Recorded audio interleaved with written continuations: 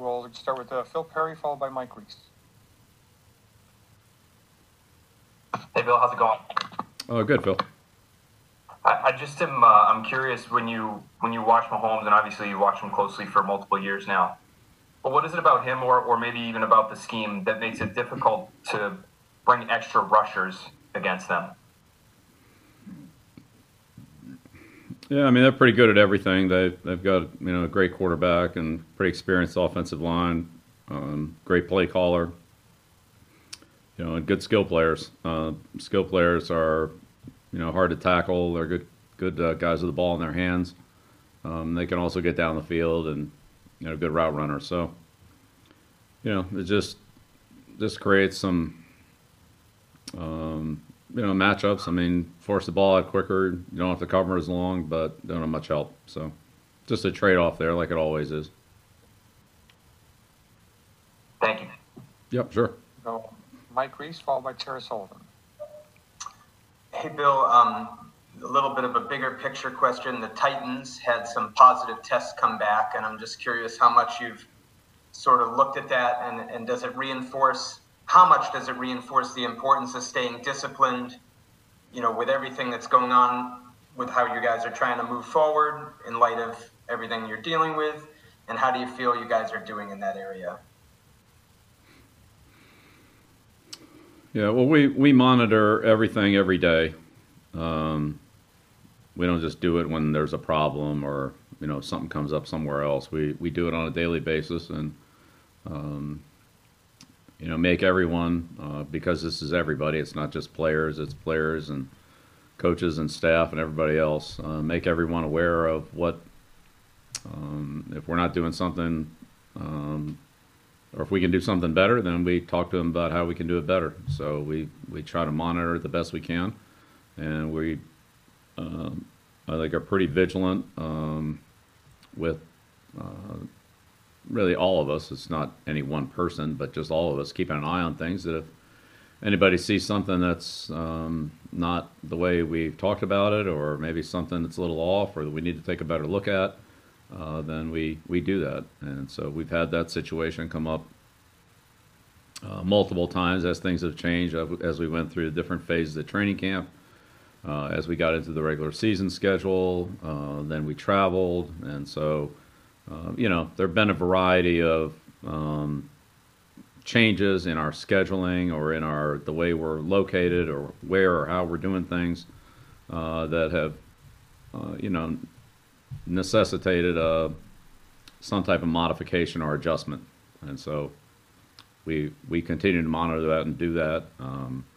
But yeah, it's a very obviously a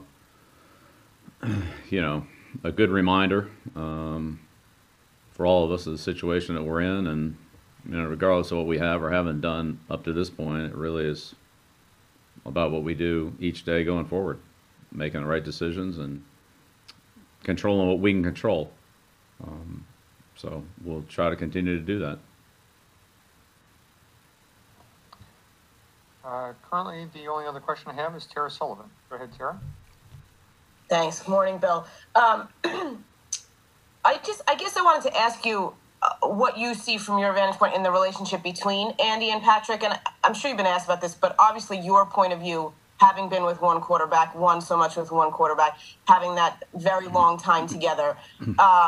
What is the benefit of sort of them being a partnership and taking that partnership, if all goes well, many years into the future of it getting better? And I'm wondering if you've ever noticed those comparisons that people in the media at large have made of, Andy and Patrick as like sort of the next version, or comparing it to that version of what you and Tom did. Yeah, I mean, I appreciate the question. Really, none of that's too relevant to me right now. So you'd have to ask Pat and Andy about their relationship. I really don't, know exactly how that works. So I wouldn't be able to comment on that. I mean, they're both great at what they do. Andy's, had tremendous success in the league as both the head coach of the Eagles and, each year at Kansas City. I mean, all the winning they've done out there, from when he took the program over, is, very, very impressive.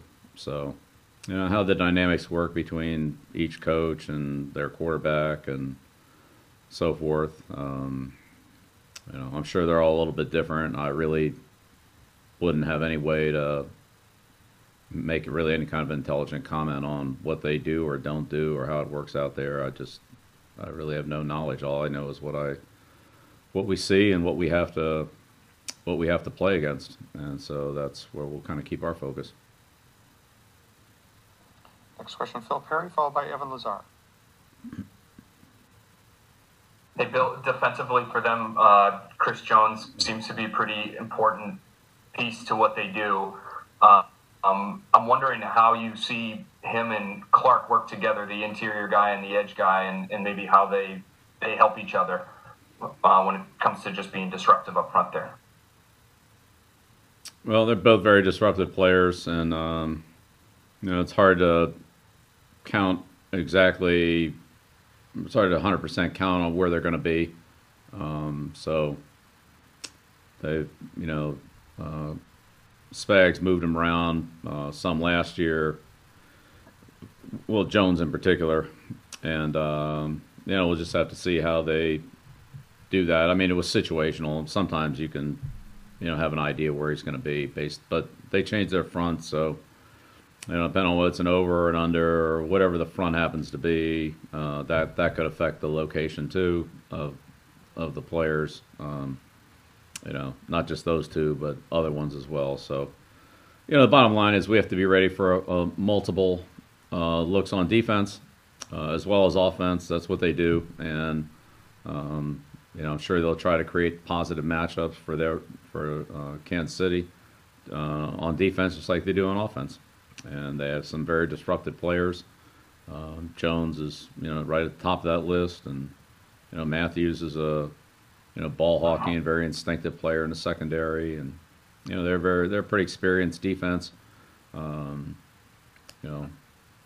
couple of younger guys playing on the corner due to injuries, but once they get everybody back, I mean, we'll see how much that is, and we'll see what Ward's situation is, but it's a pretty experienced defense. Sorensen's had a lot of experience in the safety and kind of at the linebacker position on their dime defense with Matthew and so forth. So it's a pretty solid group. Linebackers are good. They're fast. They run well, and they're very instinctive guys too.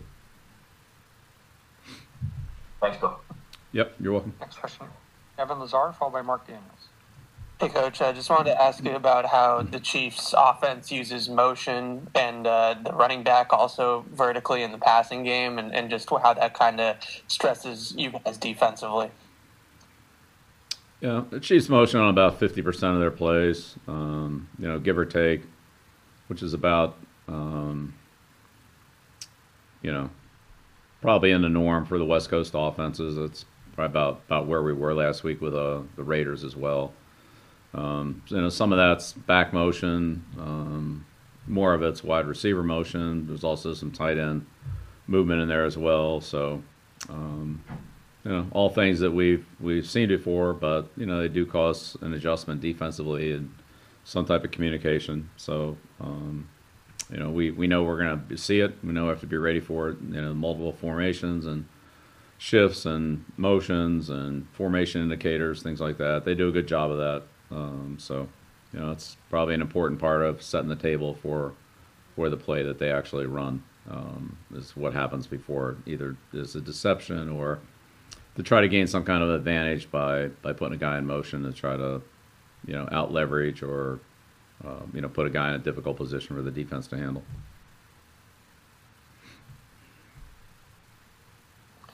Next question, Mark Daniels, followed by Ben Volen. Hey, Bill. This week, players are eligible to return off the IR who started season on the IR. And I know you have 4 players in that category. And I was just wondering, do you anticipate getting any of those players back this week? Yeah, I mean, we'll see how it goes. I mean, the first step would be to, practice a player that's on injury reserve, and then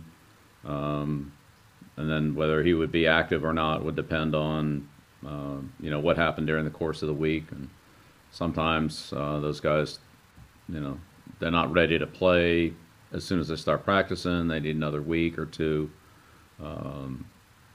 So we'll just, if we do that, it would just be based on that player's individual situation, and we can evaluate how we can evaluate that, the guy during the time that we have to look at him, whether that's a week, 2 weeks, 3 weeks, whatever it is.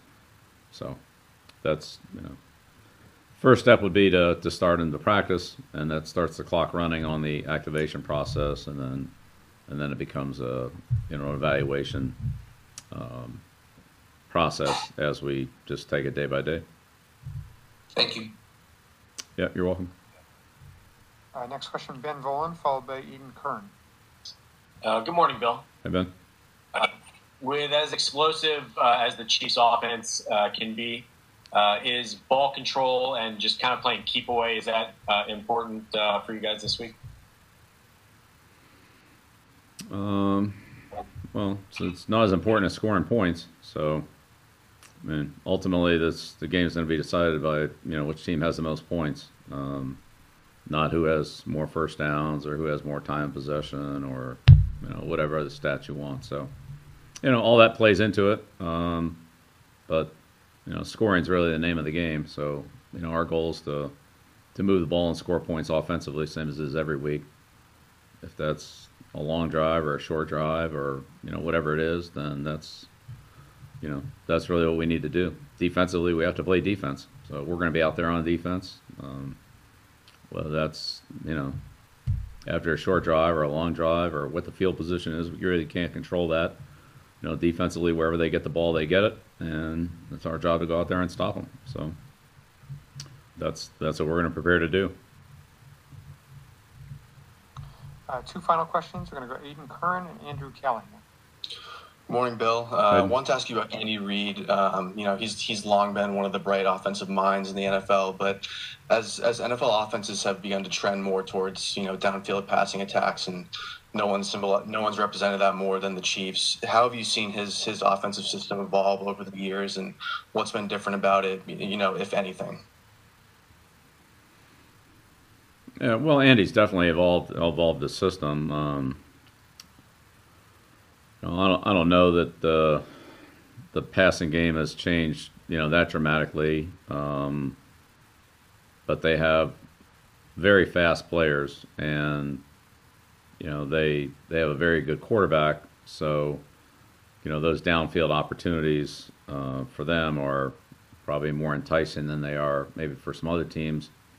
In addition to that, the quarterback, can extend plays, and so some of those plays show up on plays like that, like what happened in the AFC Championship game to us. So it's not really that play. It's even designed to go deep, but when the quarterback extends it and then makes a great throw 30, 40, 50 yards downfield on the run, that brings the deep passing game into play when probably when it wasn't intended to be. But they're very good at those extended plays. Again, the receivers are good at making adjustments, and they're fast, and they can stretch the field vertically. So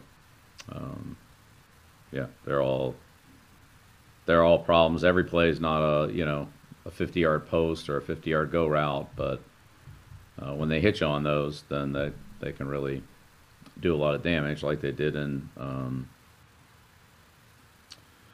what year was it? 17. They hit us on the two long passes, and it just if they chew it all up in one play, then that just don't have any chance to stop them in the right area, and the points will add up pretty quickly.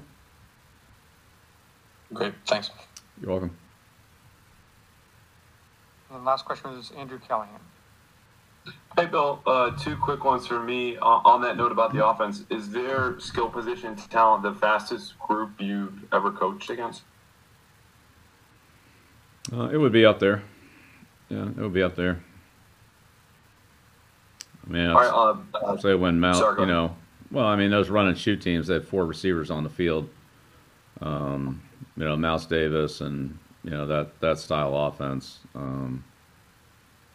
that Houston ran. I mean, I would say we played against them with other teams as well, but You know, June did it at Atlanta, and then Mouse did it in Detroit. And when you put 4 receivers out there and a fast back like a Barry Sanders or somebody like that, and you put 4 receivers out there, that run probably 4.4, sub 4.4. I mean, that's a lot of speed. Now these guys have a lot of speed too, but you're talking about just speed. Those run and shoot teams. They put some pretty fast players on the field now.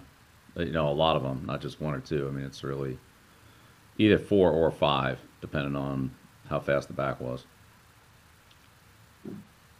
Totally different note. How rare in your experience is it seeing a rookie like Michael Wenu just be able to bounce between 2 positions, the right tackle, left guard, that he didn't necessarily play a whole lot in college, now in his first year in the NFL? Right. Yeah. No. He's. Mike's done a good job. He's a smart kid. He learns quickly, and he played right guard at Michigan, and really hasn't. He's played that some, but as you mentioned, he's played the other 2 more. So, his ability to adapt and adjust his footwork based on whether he's playing tackle or playing on the left side of the line, all that's been pretty impressive. But we've had a lot of guys that have played well at a new position. Tooney at guard, Mankins at guard. So even Solder, his rookie year, really played right tackle and played some tight end. So it just depends really on what we need and what the best combination of players are. To get to that, but Mike's done a good job. Day after day, he's just impressive. His consistency is impressive. He's a very strong player with good feet and good balance, and likes football, and and understands football. Things come pretty easily to him in terms of instinctively on the field. Obviously, our system is not the easiest system to learn at any position, but just instinctively when he has to make a decision, he has to decide how quickly to combo to level 2, what angle to take to block down on the guy, and so forth. He just does a lot of little things well and does them right. So he's done a good job for us. Thank you, Coach. Thanks, everyone. All right, appreciate it. Thank you.